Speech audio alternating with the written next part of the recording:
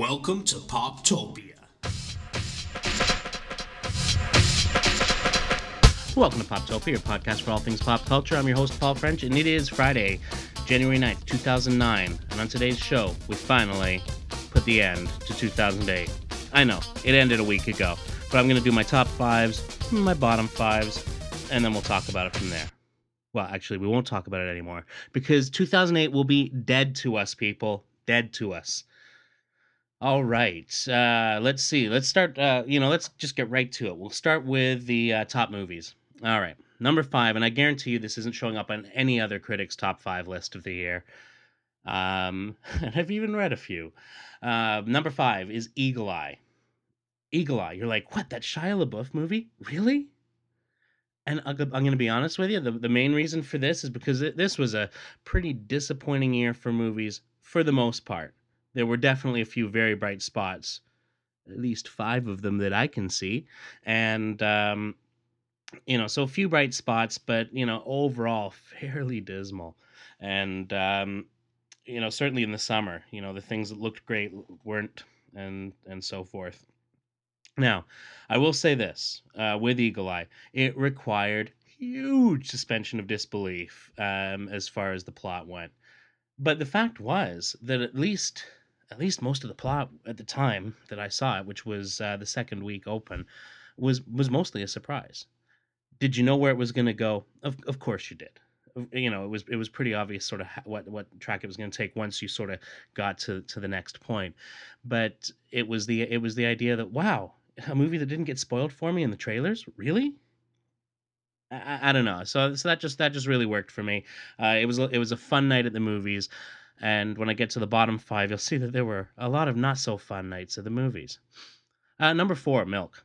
I actually finally got a chance to see the documentary, The Times of Harvey Milk, this past, I guess, a couple of weeks back, and obviously really loved it, and then got a chance to catch Milk. This is an incredible performance by Sean Penn. Usually it's kind of okay. It's Sean Penn playing the Irish Hood. It's Sean Penn playing the developmentally handicapped guy with the kid. But you totally it's he doesn't disappear into the character. It's Sean Penn, but he really actually disappeared into Harvey Milk this time around, and it was really interesting. I think part of it was just the locations that they used, obvious authenticity there, even to the point of filming a lot of the camera shop stuff in the old camera shop, which was kind of a neat touch. And to add to that, Josh Brolin as Dan White was, I mean, was this not a great year for Josh Brolin? I mean, come on, this guy is going to do some huge things, and it's so funny that before No Country for Old Men, people were kind of like, Josh Brolin, yeah. I mean, he was even when he was in Grindhouse, it was, kind of wow, it's me. He must have been thinking at the time, wow, it's me and all these guys who are kind of past their thing, and everyone loves what they do and they're good at what they do. But what does this say about my career? Well, it says that you were just getting started, sir, and good on you. Number 3, and nobody is more surprised than me to have in my top 5 a Pixar movie. I tend to be fairly disappointed by a lot of them. I find that they often miss the mark on the double level and the doing stuff that is for the grown-ups in the audience. But Wally, this was not just an achievement in computer generated animated movies. This was a huge quantum leap in just filmic storytelling, and the fact that they were able to do this in the way that they did. I mean, I was discussing this movie with a friend of mine the other day, and what he said was that Wall-E is a movie where they're going to be dissecting the first 40 minutes of that movie in film classes for years to come. And so just from that opening shot, as we see the world from space and we zoom in and we zoom in. I mean, obviously an impossible shot in reality, but these guys make it real, and they totally made me buy it. And not only that, but they totally made a movie where you can have 40 minutes without dialogue, without any real dialogue, and make it work. And they really did. So kudos to the Pixar guys for continuing to push the envelope, and maybe you got me back. All right, number 2, Iron Man. Come on, Robert Downey Jr. playing alcohol or reformed alcoholic superhero Tony Stark. Come on. Yeah, so Iron Man, they got this right. It's definitely one of the best superhero films out there because they got the kind of the mythology part of it right. And I don't even, as I've said before, I never care what kind of liberties they take with the characters. Although I found they took precious few here, but what they really got right was having fun with it. And the fact that this is a guy who, he's atoning for the things he's done. Sure, there's that angle to it, but it's also the fact, I mean, come on, it was ages before he even got into the armor, and so much of the movie was spent on him building the armor, and yet it was fascinating. I say kudos to John Favreau, and for making sure that what he directed was a strong script, and that he brought out the strengths in it, and for pulling together a movie with an outstanding cast. And I recognize that's not just him involved in that, but he was definitely at the forefront. And it was a let's hire actors that are probably better than the material, but that's okay because they're just going to elevate it, and they really did. Number one, no surprise here, The Dark Knight. I mean, come on. Was it only 11 years ago that we had Batman and Robin? Batman with the little nipples on the costume. Yeah. Yeah. Alicia Silverstone as Batgirl, who was Alfred's niece. Yeah. Well, Christopher Nolan certainly pulled this out, and I'm a big Chris Nolan fan, without a doubt. And I really think that he did a great job with Batman Begins. There were some flaws, and it kind of degenerated into a big car chase movie at the end of it. But when you get down to it, The Dark Knight, this isn't just a great superhero flick. It's just a really solid movie. The characters' motivations all stand out. The story is great. It's shot beautifully considering the huge amount of black that they got to use for it, because it's a dark movie. And but still lots of fun. And I was absolutely glued to the seat despite the two really large bottles of water that I drank. And I had to, stay around through the credits too, because hey, the negatives were cut by Mo Henry. And I always say what any movie needs, any movie that's not quite up to snuff needs, is the negatives cut by Mo Henry. This one was cut by Mo Henry. It just proves it. It just proves it. All right, so that's the top movies. Let's look at the bottom of the barrel here. Vantage Point at number five. A premise which sounded great, the whole look at everything from different points of view, but their own conceit kind of falls apart partway through the movie, and it just unravels from there. As well, there is that certain aspect of maybe we don't need to have the point of view of this guy repeated by the guy who was sitting right next to him the whole time, because maybe it's not that different. And so there was a certain sort of art lost to that. And again, we got the obligatory car chase, and it really just disappointing overall. From the promise of the premise to what they delivered, it really wasn't there.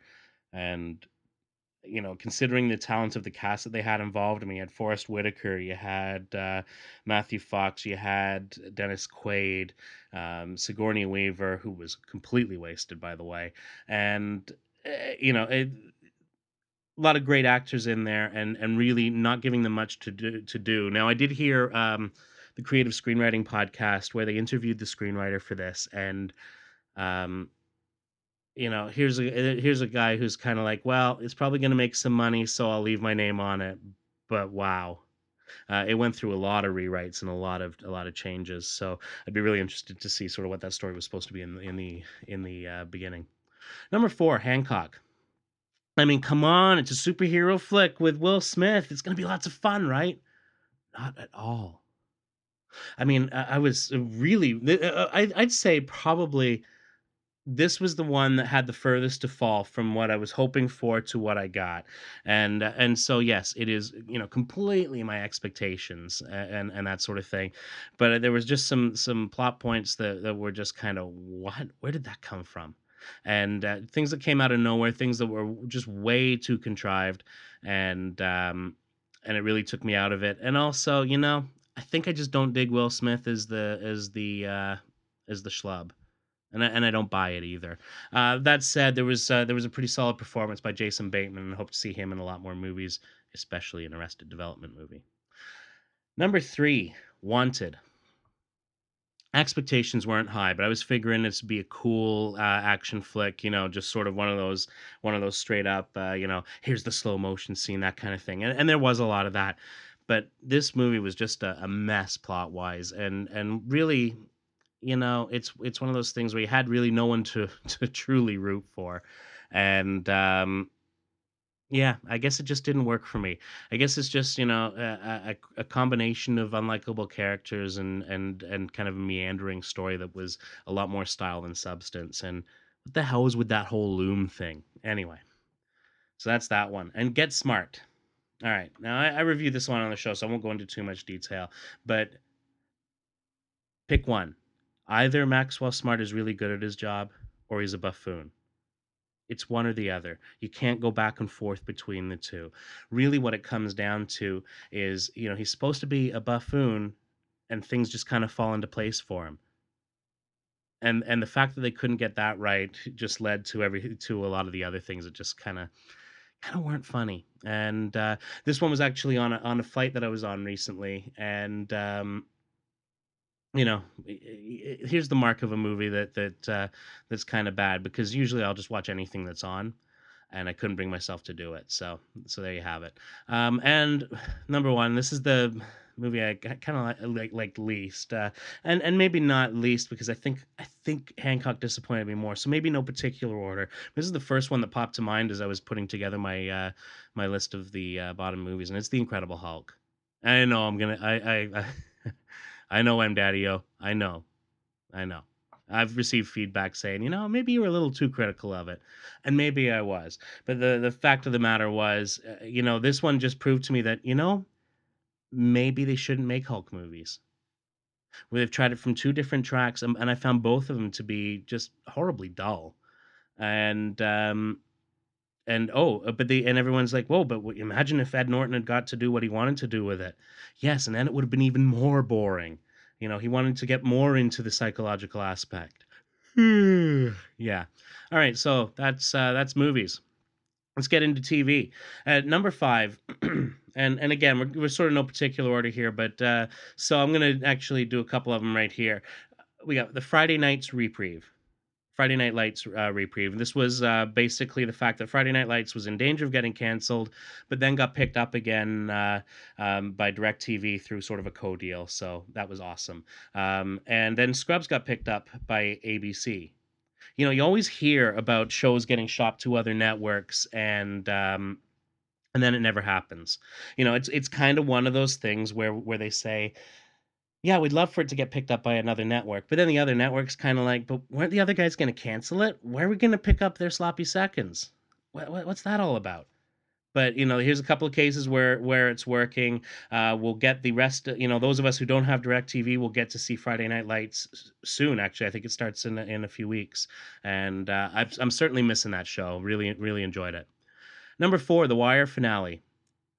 For a show that was so sprawling, covered so much stuff, they managed to get everything right on the button with this one, and they managed to wrap up all of those disparate plot lines. So I say, kudos to the producers of The Wire. This is one that is a total series, is like a huge novel, and they did a real good job with it. Number two, and this is a show my wife and I really like watching together, is Eli Stone. Here's a show that has a positive message to say, and does it in such a stylish way that I'm even willing to overlook the sort of neo-religious overlay to what's going on here, and that usually isn't easy for me to do. But yeah, I've really enjoyed this one. I'm going to be really disappointed to see it go, and yeah, so maybe the bottom of something to add to the bottom of my list is that a show like this is getting canceled, and I actually will kind of address that when I get to the bottom list. And number one, as it is most years, Lost. And we're gonna go a little over the 15 minutes because I figure rather than start a second episode to cover the rest of the stuff, I'll just cover it here. So Yeah, so basically, Lost, managed to pull out another great season, and I think it's part of the focus of knowing that they're going to be finished soon, and the idea that not only are they going to be finished with doing the show, they know where they're going, they know when they're finishing, down 2002 seasons down the road, at least from where this season started, and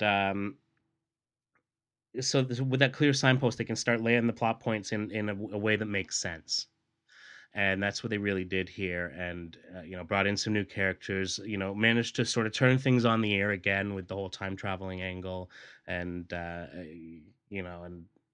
and really, did I say that spoils very little, because it's in the way that it's presented that's really what's interesting.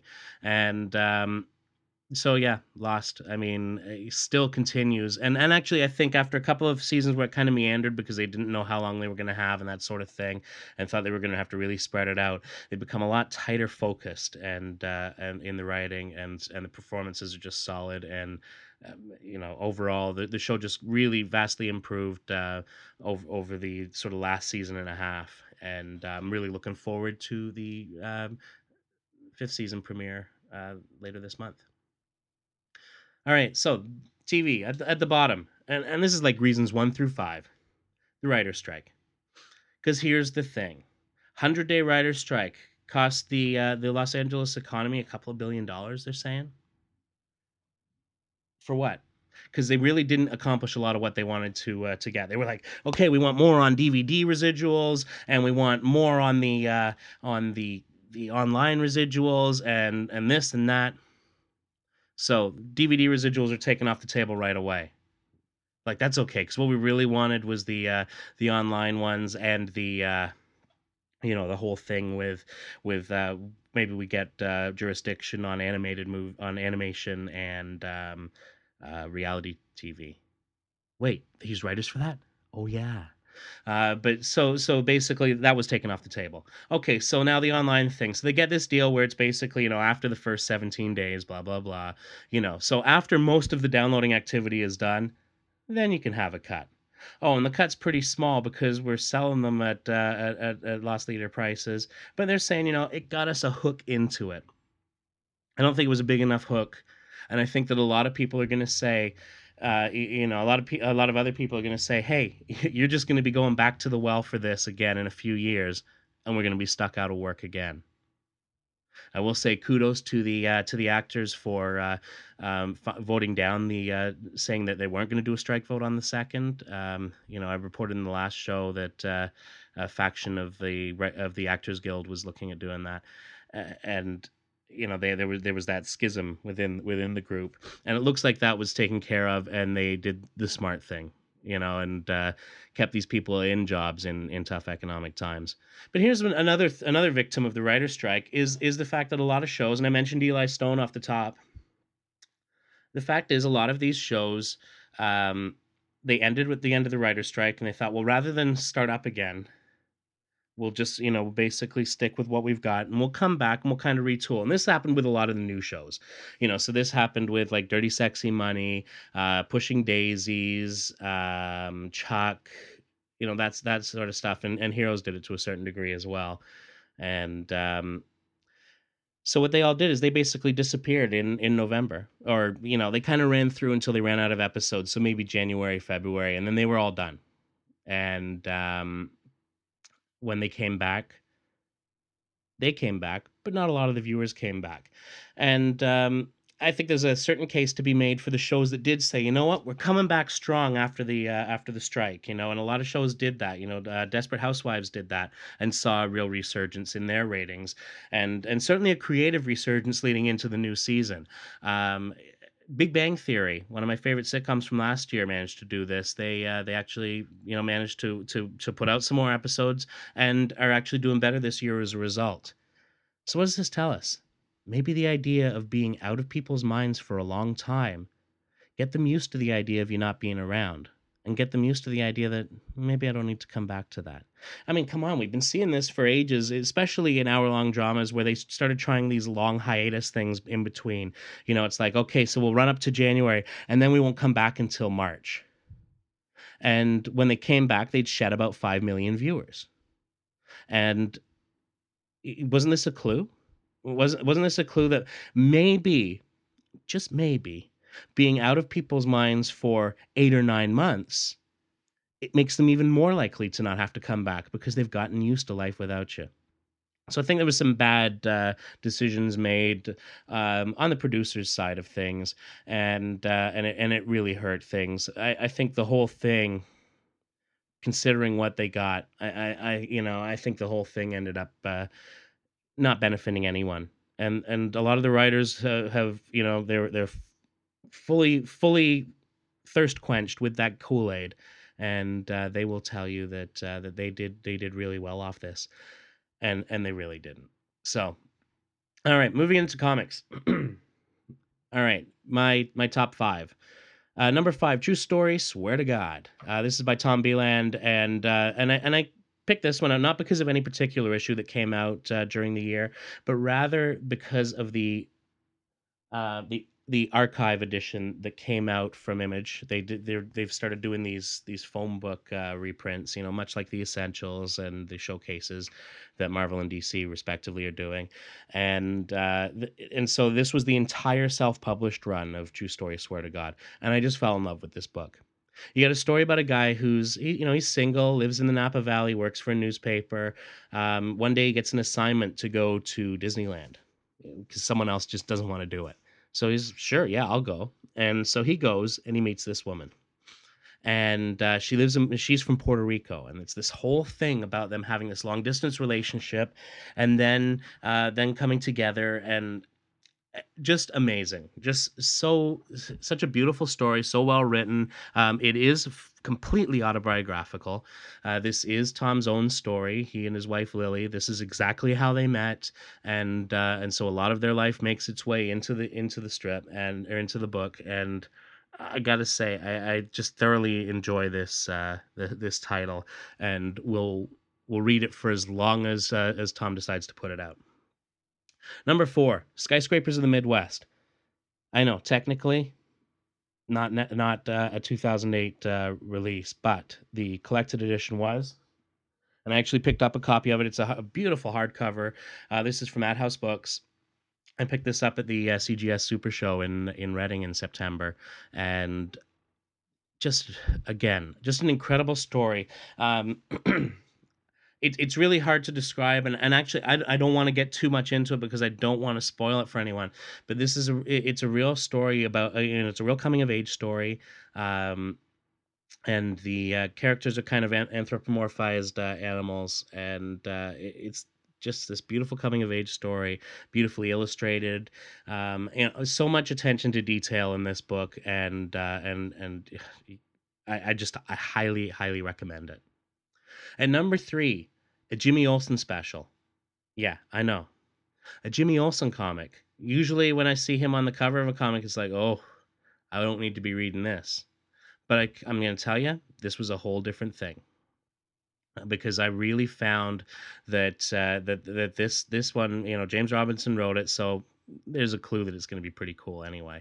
A thoroughly enjoyable story, this whole sort of investigation thing that he was doing, and it ties into the new Krypton series that's going on in the Superman books right now.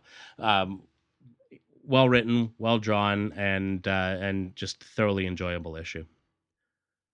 Number two, The Country Nurse. Okay, Jeff Lemire. And I've talked about his book before, and this is part of the Essex County trilogy.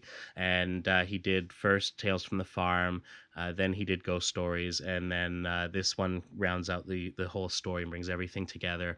And part of it is just like, as a part of Canadian identity. I understand a lot of this because I know some of these people, but a lot of it has more to do with just the fact, because I think this appeals well beyond any borders. And it's just a story about family. It's a story about regret. It's a story about paths not followed, and just again, it's this sensitivity that Lemire manages to put down on the page that is really incredible, and definitely made this a must have for me. It was like as soon as The Country Nurse came out, I was down at the store picking it up, and I read all three volumes back to back. So I read the first two sort of again for the second time, and yeah, just again highly recommended. Number one, The Stand. Yeah, Stephen King's The Stand, adapted as a comic book, and this was the basically the first miniseries. This is sort of a number of interlocking miniseries, and the first miniseries covered the whole flu outbreak and the Captain Tripp's story, basically. And this is beautifully drawn by Mike Perkins, and I don't know who the colorist is, and I'm certainly remiss in not having that information at the ready. But yeah, Mike Perkins is just knocking it out of the park drawing this book, and Roberto Aguirre Sacasa, that's it, is scripting it and just knocking it out of the park. And this all has the approval of the man himself. Stephen King's sort of seen all this stuff, and in fact, Mike Perkins had mentioned in an interview where on Comic Geek Speak, where he said that Stephen King had said how much he really enjoyed his design of the Fran character, and he said, that's an email I'm going to save forever. And I think that's just a really cool thing with that kind of involvement and the kind of level of detail that's in there. And I've been reading this, and it's always the top of my stack, and it's the one that, if I can't get to the store, I'll go to another store and find it, because I just want to. It's one of those books where I just want to read it right away, and that's a beautiful thing. All right, the stuff on the worst side of comics, and I didn't get too far with this. I tend to buy only what I like, and I tend to sort of quickly drop those things that I'm not liking. So really, I kind of go with a couple of overall things. One of them is the Grant Morrison backlash. Okay, so Grant Morrison is a writer, is a guy who kind of writes a lot of stuff that's more of a symbolic bent, and he's gotten really good at the subtext, sometimes at the sacrifice of the actual text, but often both are there. It can get pretty confusing at times, and a lot of people complain about that, and I think that I'm a big fan, but I think that the way a lot of Morrison fans handle it is you just don't get it. And there's nothing worse than someone paying $3 or $4 for something, really not liking it, and then getting told, oh, it's because you don't get it. Oh, so not only have I been insulted by buying this thing that I didn't enjoy, but now you're going to tell me it's because I'm too stupid? So I always think that's, I think that people like different styles of writing. Some people like writing with a lot of subtext. Some people, they just want to see stuff blow up. And you know what? There's nothing wrong with that, because there's plenty of people who write both. And so I think that, that kind of one of the worst things is, because what it did is it divided a lot of fans, and people got into a lot of arguments about it, and it's just, what, it does no one any good. If you don't like it, don't buy it, and if someone says they don't like it, don't try and convince them they're wrong, because it's not going to work. And this happened with Batman R.I.P. and with Final Crisis, both books that I'm digging. Apparently not enough to get into my top 5 though, and that's interesting. The other one I had, and like I say, it was just kind of sketches here and there, and it was Secret Invasion 8. And I guess my main problem with the book was that they had a certain sort of narrative style going on in the preceding 7 issues, and then all of a sudden that changed in the last issue, and it seemed kind of like okay, everything's over, everything's fine now. And I know they're going into this whole Dark Reign thing with the villains in charge sort of thing. And I don't know how appealing that is to me, if at all. And so it may just help to free up a little more of the cashola. Because Amazing Spider-Man is still pretty fun. It's maybe number 6 fun. That's what I'm thinking. Anyway, I have blathered on for nearly half an hour, so I think that's it for today. So, comments as always are welcome at poptopiapodcast@gmail.com. Head on over to the forum at forum.poptopiapodcast.com and have a fantastic week.